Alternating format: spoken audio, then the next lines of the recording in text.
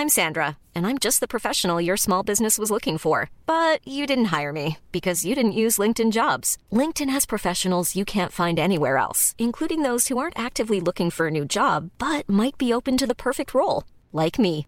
In a given month, over 70% of LinkedIn users don't visit other leading job sites. So if you're not looking on LinkedIn, you'll miss out on great candidates like Sandra. Start hiring professionals like a professional. Post your free job on linkedin.com/people today. Planning for your next trip? Elevate your travel style with Quince. Quince has all the jet-setting essentials you'll want for your next getaway, like European linen, premium luggage options, buttery soft Italian leather bags, and so much more. And it's all priced at 50 to 80% less than similar brands. Plus, Quince only works with factories that use safe and ethical manufacturing practices. Pack your bags with high-quality essentials you'll be wearing for vacations to come with Quince. Go to quince.com/trip for free shipping and 365-day returns. Ever catch yourself eating the same flavorless dinner 3 days in a row? Dreaming of something better? Well, HelloFresh is your guilt-free dream come true, baby. It's me, Keke Palmer. Let's wake up those taste buds with hot, juicy pecan-crusted chicken or garlic butter shrimp scampi. Hello Fresh. Stop dreaming of all the delicious possibilities and dig in at HelloFresh.com. Let's get this dinner party started.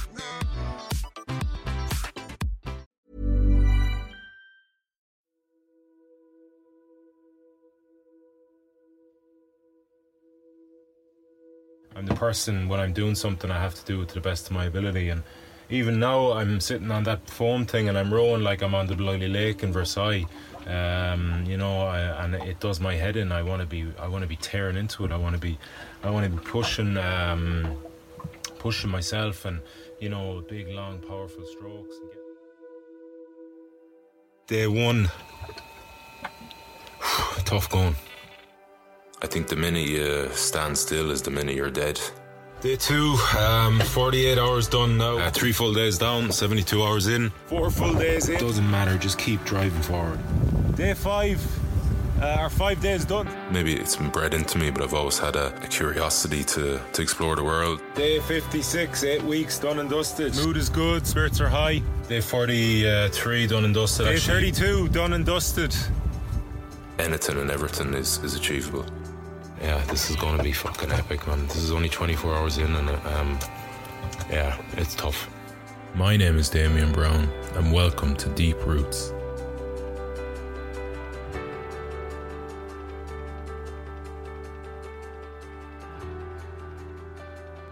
If you'll cast your minds back to the last episode, you may remember that I was in a state or a place of hard work, of putting concentration into what was in my control and striving hard and holding myself accountable, holding myself to higher standards and actioning out those standards and being raised up through my self-discipline and self-regulation, through positive emotions. And I also had some amazing kind of uplifting experience with a pod of dolphins that visited me on the night of 40 and surfed down waves beside me and played in the waves, and one of them breached and in and out and underneath the boat and out the front of the boat. Just this magical experience, and like I said back then, exactly what I wanted, that had this great effect of seeing this this group in their natural habitat, this group of mammals living joyfully, what I felt was joyfully, like the frequency of the noises they were making was telling me, like, these guys they're having fun, they're full of joy in this moment, and that's what was kind of resonating to me. So it seemed to lift me, and because it was exactly what I hoped that experience out there, was a big fulfillment with that, that I actually got to have this crazy kind of experience and connection with nature in its natural habitat like that, so far from like society. Well, this day 41, I also had visitors of the mammal species, if that's correct, but they were not in their natural habitat. So welcome back to Deep Roots. Welcome to day 41. Have a listen.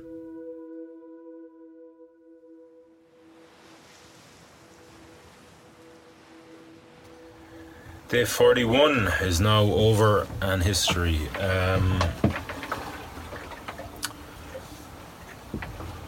Pretty good day.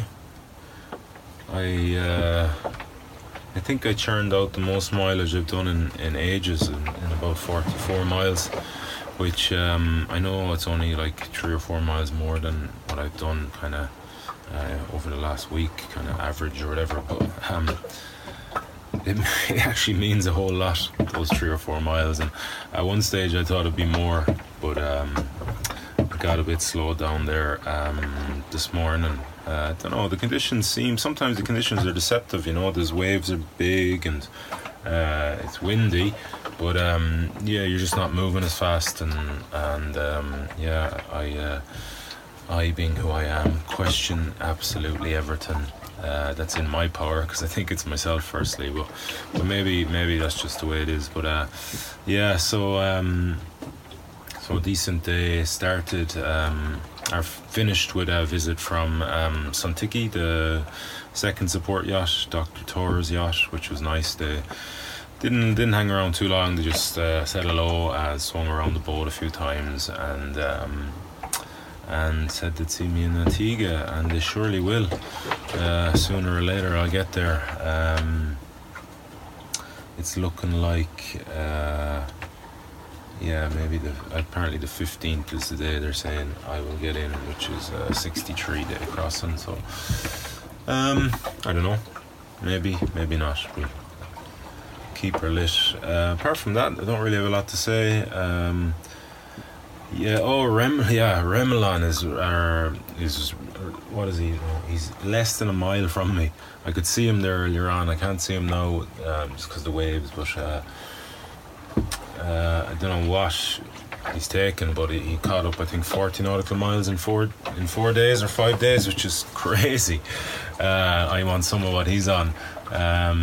Fair play. I'm sure at that speed he's gonna pass me out in a tree, and I won't probably see him till I set foot on Antigua. But fair play. He is motoring. It says now he's going at 3.4 knots, and I'm sitting here at 1. So he should shoot by me any minute. So that was interesting. That we're like after 41 full days that literally we can see each other, which is pretty unusual, I think, out here, that a couple ocean round boats can after so long be still so kind of close to each other.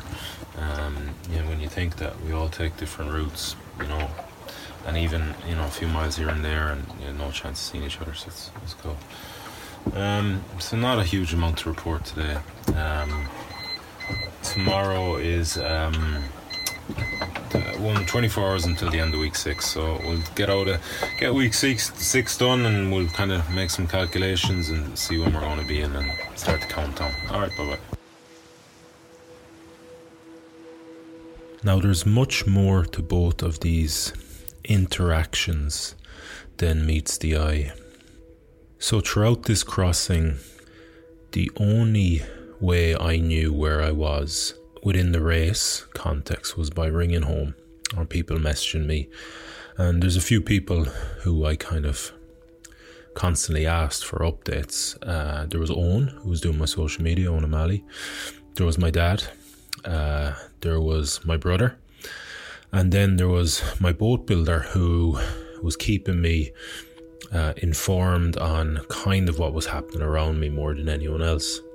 And whenever I was doing well in the race, whenever I'd made up miles or passed somebody out, Justin was my boat builder's name, Justin Adkin, he would send a text through to the flat phone, and and I was very happy to get it, because, you know, I was striving out here, I was working hard, and I wanted to keep that level of energy and enthusiasm and work going. I needed some sort of positive feedback, because it's very difficult otherwise to really keep those standards high, right? So whenever I got it from Justin normally, or my brother, it'd be great, you know, I'd feel good, and I'd be able to pour that positive feedback into the hard actions, which were tough and needed that energy. At this point, Justin had gone a bit quiet, and he was keeping me kind of informed on how far ahead I was of the people behind me, and how many miles I was behind the people in front of me. And if I remember, so at this point there was 21 boats left of the 25. Now some had finished, obviously, like I said before in previous episodes, but anyway, around where I was, I think I was, at this point I was either 18th or 19th of the 21. So there was definitely 2 boats behind me, and something now here 2 years later is telling me there was 3, but I may be wrong about that. But there was definitely Remelan, who was a Spanish guy, who I'll come back to in a second. And there was the Atlantic ladies, who were 3 ladies, who were right at the back, who were like about, I think at this point, about 100 nautical miles, if not more, behind me. And Remelan, up to about 4 days ago, I had been putting mileage into him, 40 miles. I was 40 nautical miles, and I'd kind of been eking that, I'd making that bigger and bigger. And he was kind of one of my main kind of feedbacks. And then it was whoever was in front of me, I think, who I was chasing. Obviously, I was asking Justin a lot, and Andrew, my brother, a lot about them. Like, what's the distance today? Did I eat into them? What did they do? Blah, blah, blah. I think it may have been 2 Aussie guys. No, I might be wrong. Anyway, something's telling me that's not right. Anyway, for Remelan to kind of turn up on this day and like eat into that 40 nautical mile lead I had on him in 4 or 5 days, as I said, was a massive blow. And what I actually thought was happening, believe it or not, was, or I had I was really struggling to believe that he was kind of within that range of me, because I think I'd made contact with Justin the day before, and he told me. And anyway, I didn't believe it, because I was, like I said, I was working my whole off out there, and I didn't see how he could be. Anyway, that morning when I woke up, or no, I don't know, at some point during that morning anyway, I saw on my GPS that Son-Tiki, which is the one that's a support yacht, of the race. So basically the way the race works is they have 2 support yachts that leave about 3 weeks apart, and they make their way through the fleet and stop by every boat and say hello and whatever. It's, you know, it's just I suppose it's a bit of a safety thing, and it's a safety net there that they have at all times. And so this was the last one. If you remember, Manny and Kyle had visited me on day 17, the day my steering went, and now it was the doctor of the race, Dr. Thor from Denmark, and his crew came by here on day 41. And when I first saw them on the GPS that they were coming my way, and the direction they were coming from, I kind of kept, you know, as you do, like it's a big part of the race, you know, to have that interaction. So you do look forward to it, you know it's coming, you look forward to it. And I kind of, you keep an eye on the horizon to see the kind of mast coming. And I eventually saw the mast, and then I realized that they were they were in the vicinity of Remelan, and then this penny dropped with me in that, maybe there was a thing in my head that said, maybe that's why he has made up the 40 miles, because he's given up, he's quit, and they are towing him. That could be the only explanation, or that was an explanation that kind of fitted into the knowledge I had, because I'd been obviously I had been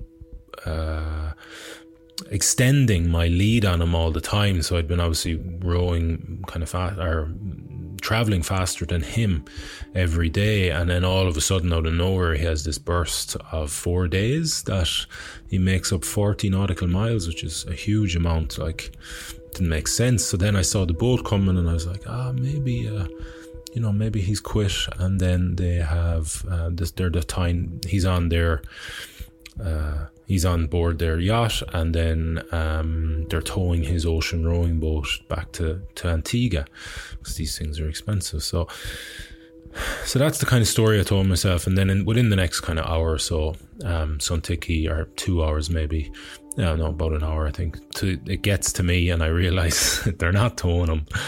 They don't have any ocean rowing boats. So that's a bit of a my story is kind of blown out of the water, or vanished. And they do a couple of tours of me. They didn't hang around long at all. I think 3 tours of the boat, and it was nice to kind of shout a few things at them. And then they took off again, headed for whoever was ahead of me.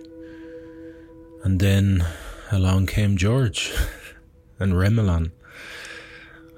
Now, George's crossing was incredibly interesting as well, because George started in a pair. He started with a friend of his. They were a Spanish pair, and they had a big boat like mine, a big pure class boat, actually bigger than my boat, a big tank of a boat. And I think it was early anyway, very early in the race, like maybe around day 6 or 7. That maybe even day 9, remember that first storm, it might have been around then that his partner, whose name I forget, my apologies, regrettably forget it right now, he pulled plug, and he was like, yeah, fuck this, I'm out of here, this isn't for me. And I think that was Dr. Thor's boat, Son-Tiki, that actually they took him off the boat and brought him to the Cape Verde Islands, and then I think Manny left. I think that's how Manny ended up ahead of Dr. Thor. Not sure, that could be incorrect. Anyway, doesn't matter. So George was left kind of on his own to row a big ass boat that was filled with the weight needed for 2 people. So like, I'm talking about the food and that, so it was kind of understandable to me that, like, he wouldn't be I would be pulling away from him because of what I knew of his setup, and my own boat was, I would say it was lighter, and it was definitely lighter in terms of, the build of it, the actual hull and its equipment was lighter, and then it was lighter in terms of obviously what it had on board. So for him to just like out of nowhere, after 36 days, between day 36 and day 4, so after 36 days, to have this burst of speed, like where he started going, 25% faster than me.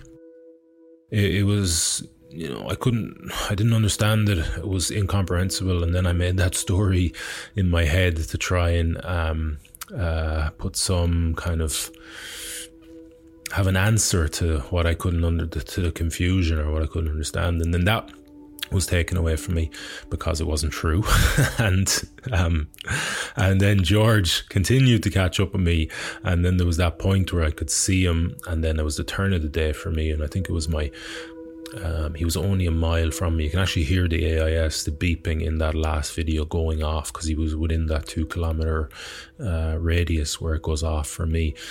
So And it was my turn of the day, so I think it was 1 to 2 I would take that hour off, and that's normally where I made my video diary from my reflections of the day. And I mentioned him, and obviously Suntiki, and the fact that I'd actually had a 44-mile day, and I was delighted with the extra kind of 3 or 4 miles than I had been producing, because, you know, that was a reward for my efforts that I was putting in. And I was working harder at this point than at any other point in the any other point up to this in the race. This is where I was really like grinding hard and putting in the hours, and I, like I said at the very start of this, just being the person I wanted to be on the oars, and, you know, controlling the moments, every moment, and focusing in on making every stroke as technically good as I could, and putting as much effort through that stroke as possible, because that was what was going to get me to the other side as fast as possible, as quickly as possible. And then for George just to like piss by me, like, you know, it ruined me mentally. And here's a video I made not long into day 42 about that.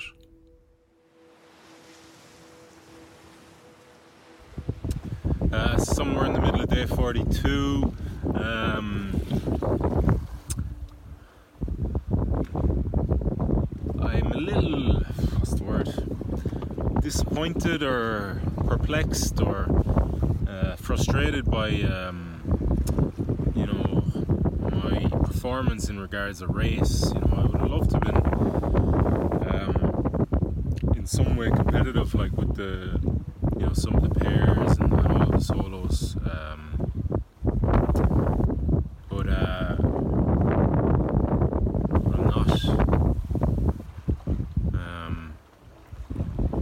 and I can't figure it out. Like I put so much into every time I'm on the oars. Like, so I'm coming off sweating, like the brow of my sun hat is sopping. It's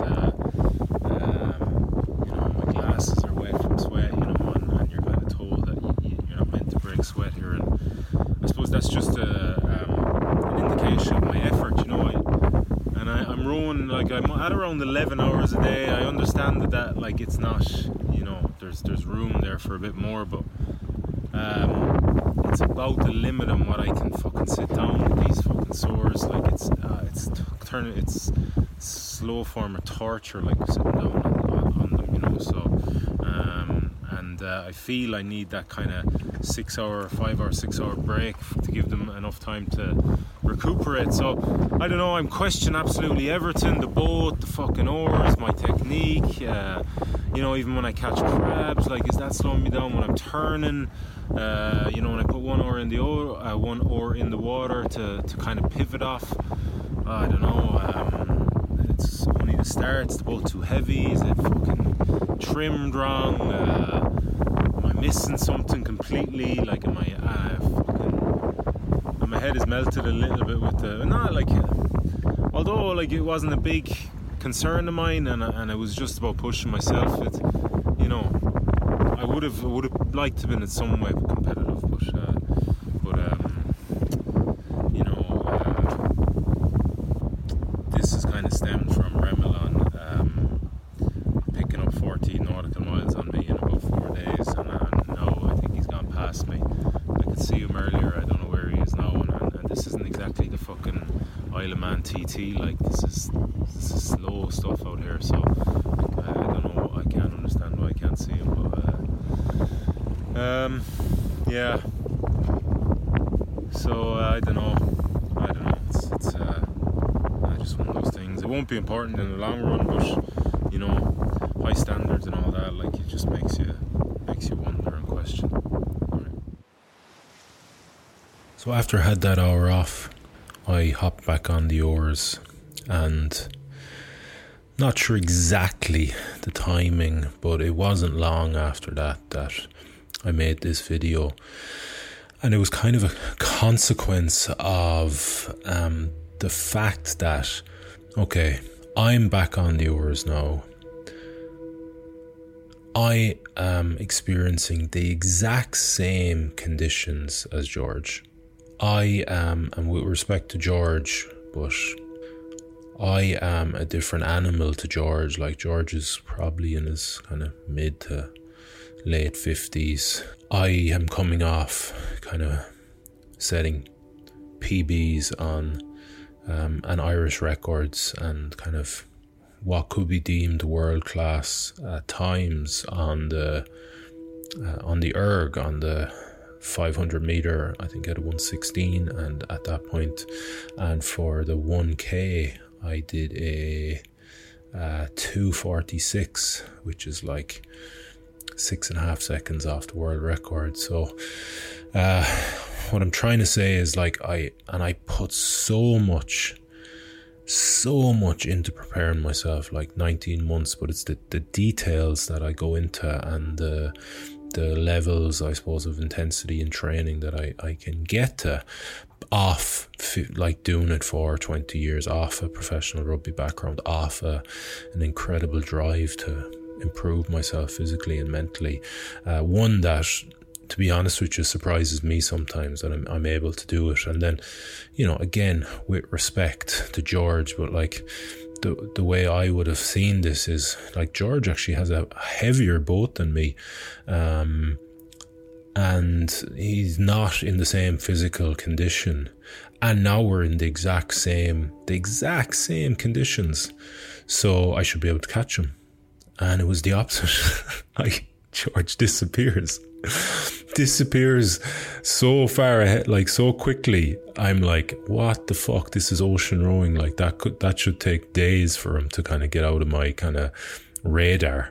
Like I said in that video piece, it's not like, you know, it's not the Isle of Man TT. Like, this is slow. This is snail's pace stuff. Like, and he's gone, and it rocked me. Like, I just, you know, I was questioning everything, and I do that at the best of times, and it's hard enough then, never mind with like this kind of lack of reward for the work I'm putting in, and then you know, just for him to fly by me like that and me just be clueless. Like, I confused, perplexed, I think was a word I used, demoralized. I was like, if you get it, like, this video is available on YouTube. It'll actually be in the show notes, depending on wherever you listen to this, but give it a look, because you can see the dejection on my face, in my little bit of my body that you can see in my body language. Of course, there was one other major factor to that dejection: constant physical discomfort. Have a listen.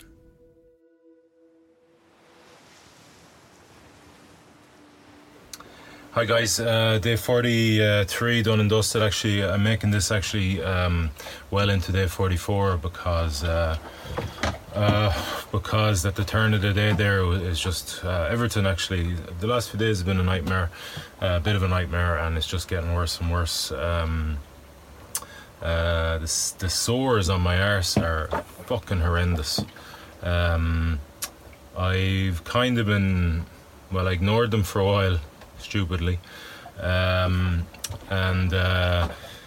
then not really looking after them, and kind of gritting my teeth and bearing it then for another while, and yeah, it's come to bite me in the ass.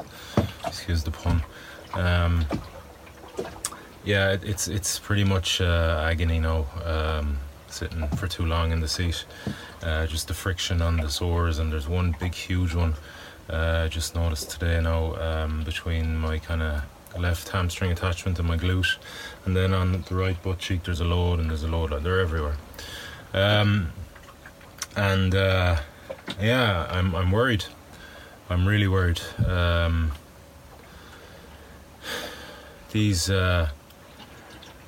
potentially they're going to slow me down massively.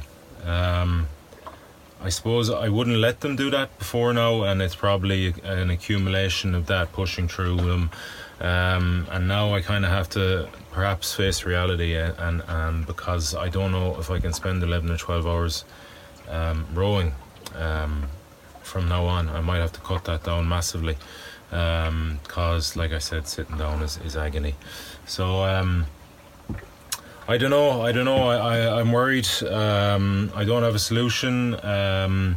I'm playing around with a load of different things. I've tried everything from creams to talc to, at the moment now, I'm playing around with like some foam and cutting out the areas, the big areas where the sores are, and hopefully giving them a bit of room to breathe. And yeah, by the way, I'm rowing naked now. I'm converted finally to. Took me 43 days, but finally rowing naked. It's hot enough anyway. So yeah. I don't know. Like, these fucking things won't stop me finishing, I can guarantee you that. But they're going to make this next 20 days plus horrendous, I think. And I saw that coming from a while off, and I kind of... You never know. You kind of wished and you hope and you'll wait and you'll see that they may turn out differently, but it doesn't look like it at the moment, unless I can find some way. Like, it could be a case of just rowing for 20 minutes on, 20 minutes off, for, I don't know, 20 hours a day or something. If that's what it has to be, that's what it has to be, because I just have to get closer to Antigua. I just can't sit here and float.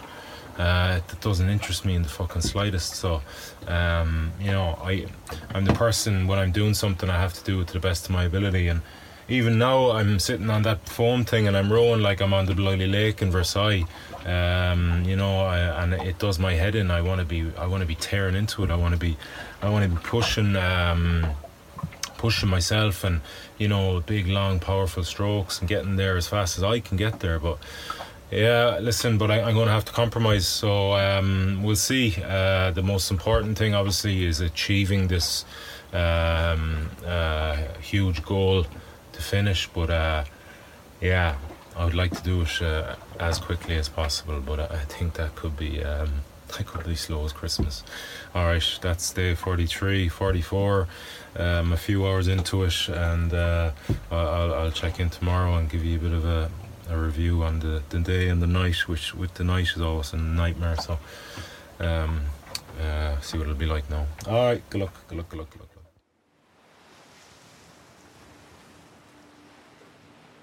When I think about the hardest parts, the most challenging parts of my crossing, my row, day one, undoubtedly the peak hard part, the most chaotic experience internally, the doubt, the chaos, the weakness, the quit, and the sores on a totally different level. The sores if day one was like this peak mental chaos, the sores on day 43, when they, in a way, it was the crescendo of how bad they got, was this low level, constant pain and discomfort chipping away at your mind, just never going away. Every second you sat down for that 11 or 12 hours a day, it was there, just going, this is painful, this is sore, this is uncomfortable, this is painful, this is painful. Oh yeah, and you have 3 weeks of this left, and we get worse every day. We're painful, and we'll be worse tomorrow. And then you still have 20 days minimum left, and we're just going to get worse and worse, and the pain's going to get worse and worse. We're going to be here for longer. That battle was so difficult.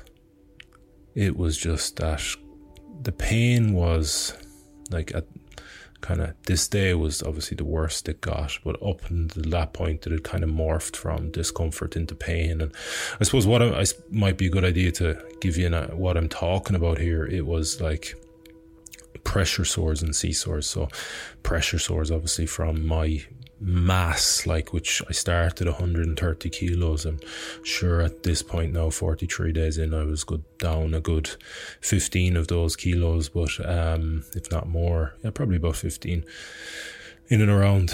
But still, I'd been kind of, you know, it's the constantly sitting and the weight of that mass on this fixed rowing seat that I brought mistakenly.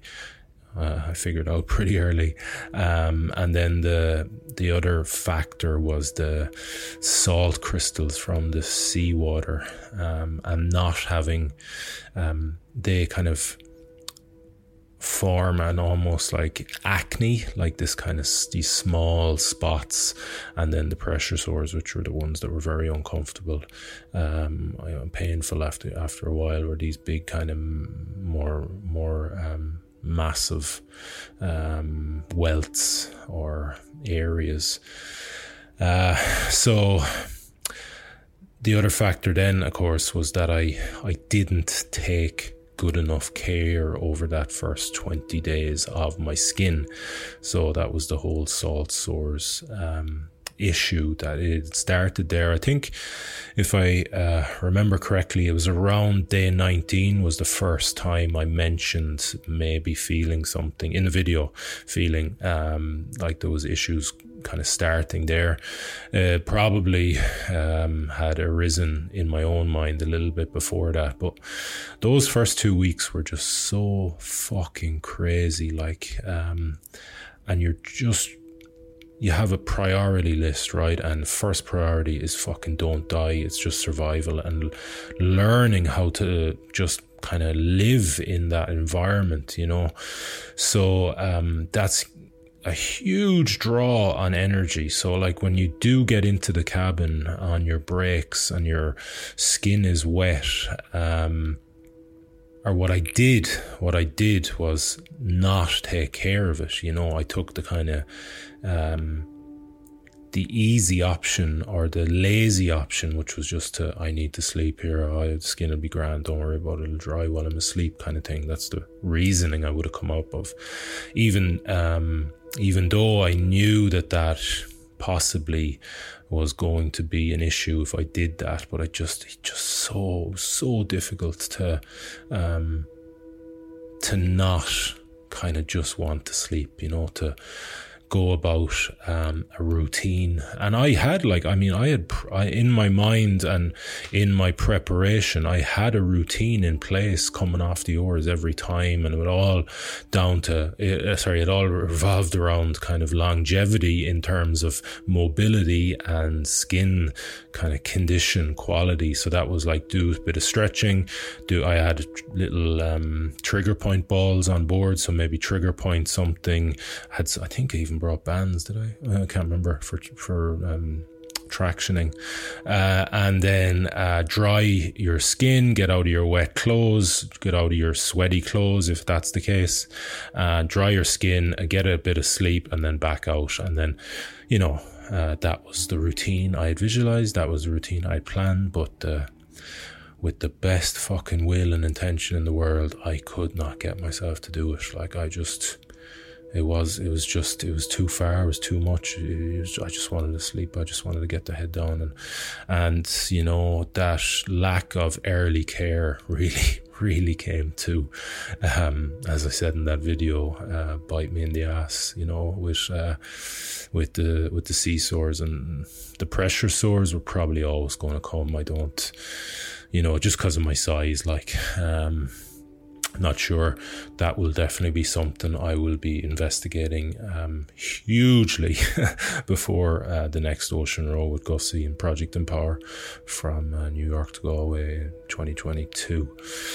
So yeah, and then it was like in that interim, say between, let's say, day 19, when I did figure, you know, okay, this is going to be an issue, to day 43, like I had been trying to, I was fighting a losing battle, but I had been trying to manage the sores to the best of my ability. So I brought like chamois cream.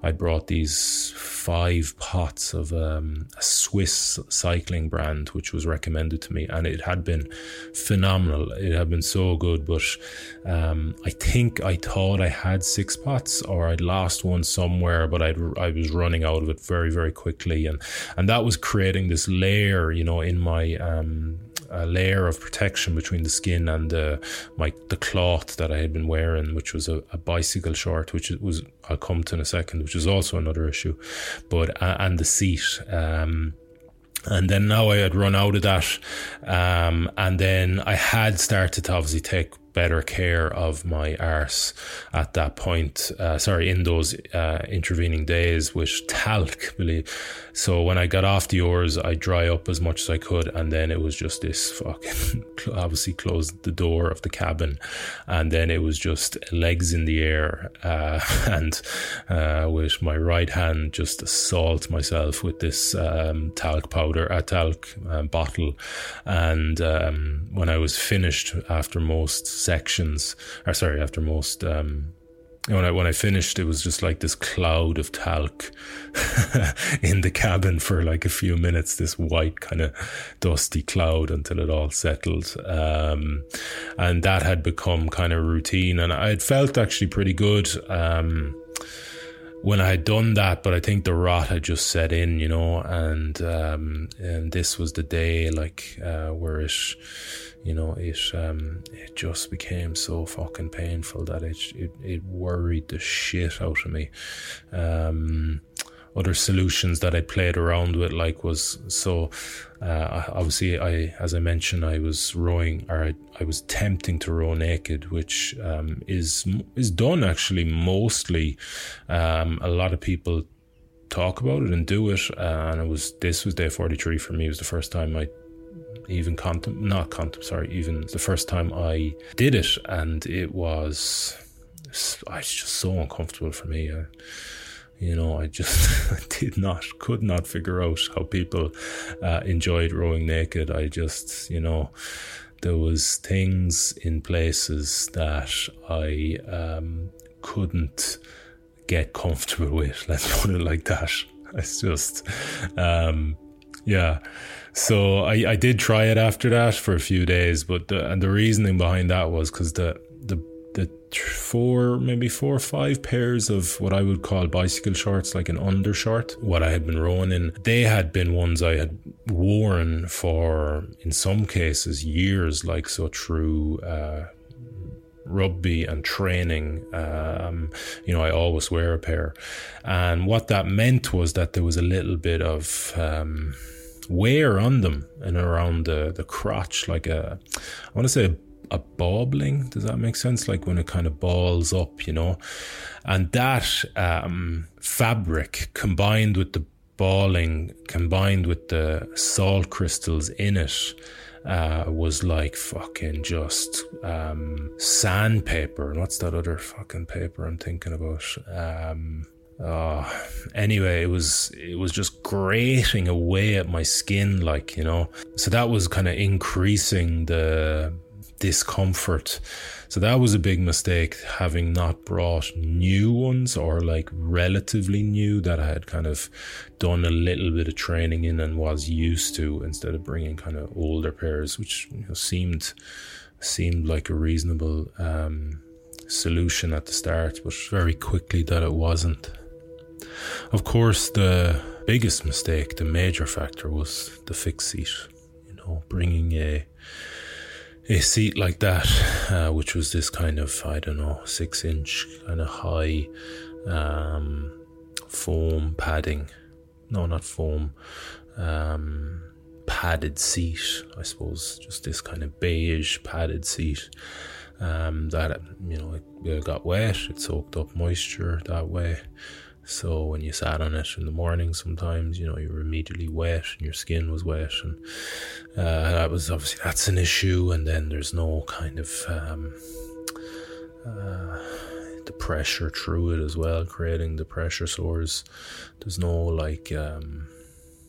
relief through the seat. So, and people had said it to me. In fairness, you know, it was pretty clear that they didn't think it was a good idea that I rode an ocean with that. And I should have listened, but I didn't. You know, I made plenty of mistakes, and that was probably in my prep, and that was probably the major one, the one that caused the most kind of friction, if for want of a better word, out there. And I will never, ever have a seat like that on another ocean row, of which I hope there will be a few. Well, you could see my drive was still there despite this situation. You know, I was still looking for solutions to continue to strive to get there as quickly as possible to the best of my ability. And you know, I even contemplated, or the one I'd settled on, the one that was probably doable, but like the thought of it was just, it's nearly, I don't know, it was scary, I suppose, and I had my doubts if it was doable. But the one I settled on, that one where like I could continue to strive to my standards, continue to work to what I would deem my standards, but also kind of be a sustainable routine, was the row for 20 minutes, take 20 minutes off, row for 20 minutes, take 20 minutes off, for the number I picked out of my arse, probably, to be honest with you, is 20 hours in a day. And you'll have to tune in next week to see if it was achievable, if that was what I ended up doing. So that's it, folks, for this week. Hope you enjoyed the story once again, and it was a bit more of a story this week rather than the inner machinations of my mind under the duress and stress of and discomfort and pain and demands of an ocean row.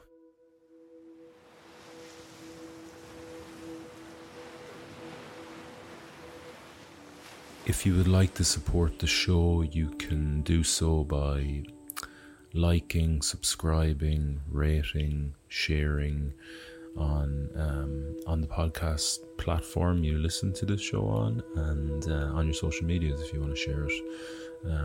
Really helps the show, really helps it get to new people, and you know, hopefully they engage through your pressing of a button. So that would be fantastic. Or leave a review on Apple Podcasts as well. That would be really, really appreciated.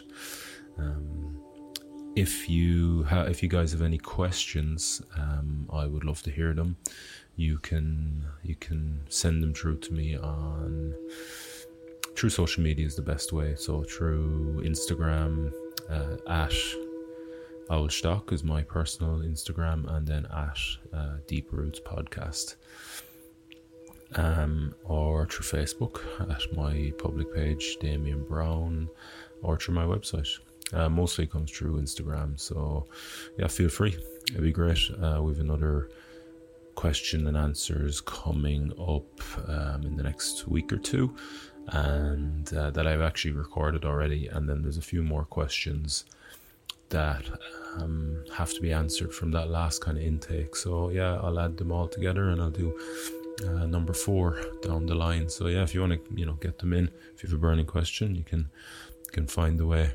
Speaking of social media, keep an eye out for a picture that's going to accompany this episode, probably not the launch one, but maybe during the week sometime, of these said are well talked about, and something that was an incredibly difficult thing for me to deal with over a long period of time. These sores, I've never publicly show the picture of them. I do it sometimes in certain talks I give, but this will be the first time I'll ever share the picture of it, so keep an eye out at some point. And I think it's only fair that people get a visual on this thing that, or these things that basically were a huge part of my crossing, and like I say, a slow form of torture. So and a huge obstacle psychologically, in particular, that I had to deal with, and from that kind of feedback of the discomfort and the pain, I learned a lot about my own mind. So yeah, that is penciled in to go along with this episode at some point. If you'd also, another way to support the show is through Patreon. There's a Deep Roots community forming there in its early days, and as of last night, we will have just had our first live stream on that community. So I say as of because I'm recording this before I record that, which goes out before this does, so it's all a bit topsy-turvy, but I think you understand. So yeah, that's another place you can go to support the show.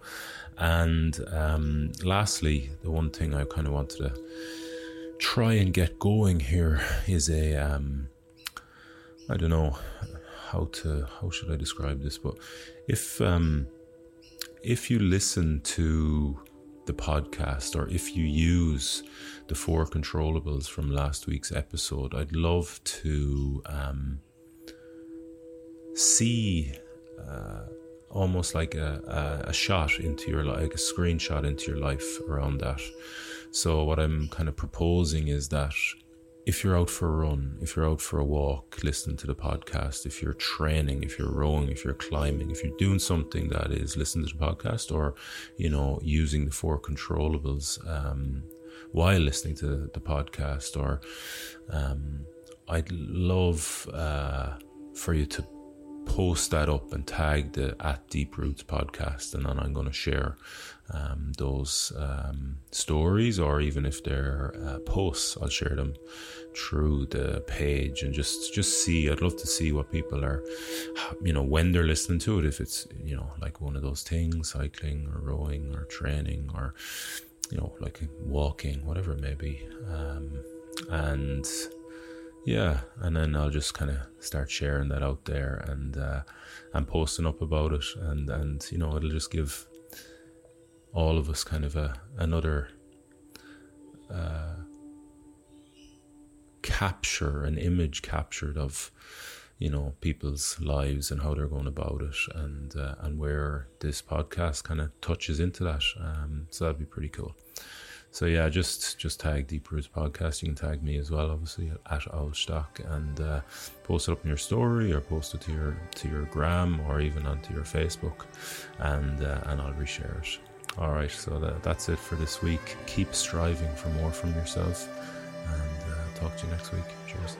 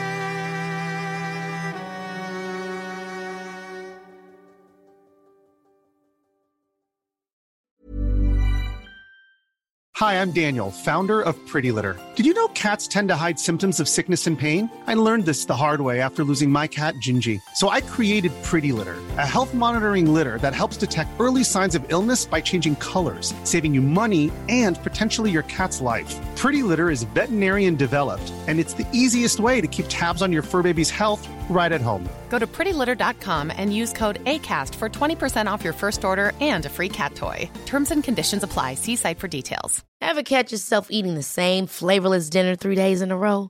Dreaming of something better? Well, HelloFresh is your guilt-free dream come true, baby. It's me, Keke Palmer. Let's wake up those taste buds with hot, juicy pecan-crusted chicken or garlic butter shrimp scampi. Hello Fresh. Stop dreaming of all the delicious possibilities and dig in at HelloFresh.com. Let's get this dinner party started. Mom deserves the best, and there's no better place to shop for Mother's Day than Whole Foods Market. They're your destination for unbeatable savings, from premium gifts to show-stopping flowers and irresistible desserts. Start by saving 33% with Prime on all body care and candles. Then get a 15-stem bunch of tulips for just $9.99 each with Prime. Round out Mom's menu with festive rosé, irresistible berry chantilly cake, and more special treats. Come celebrate Mother's Day at Whole Foods Market.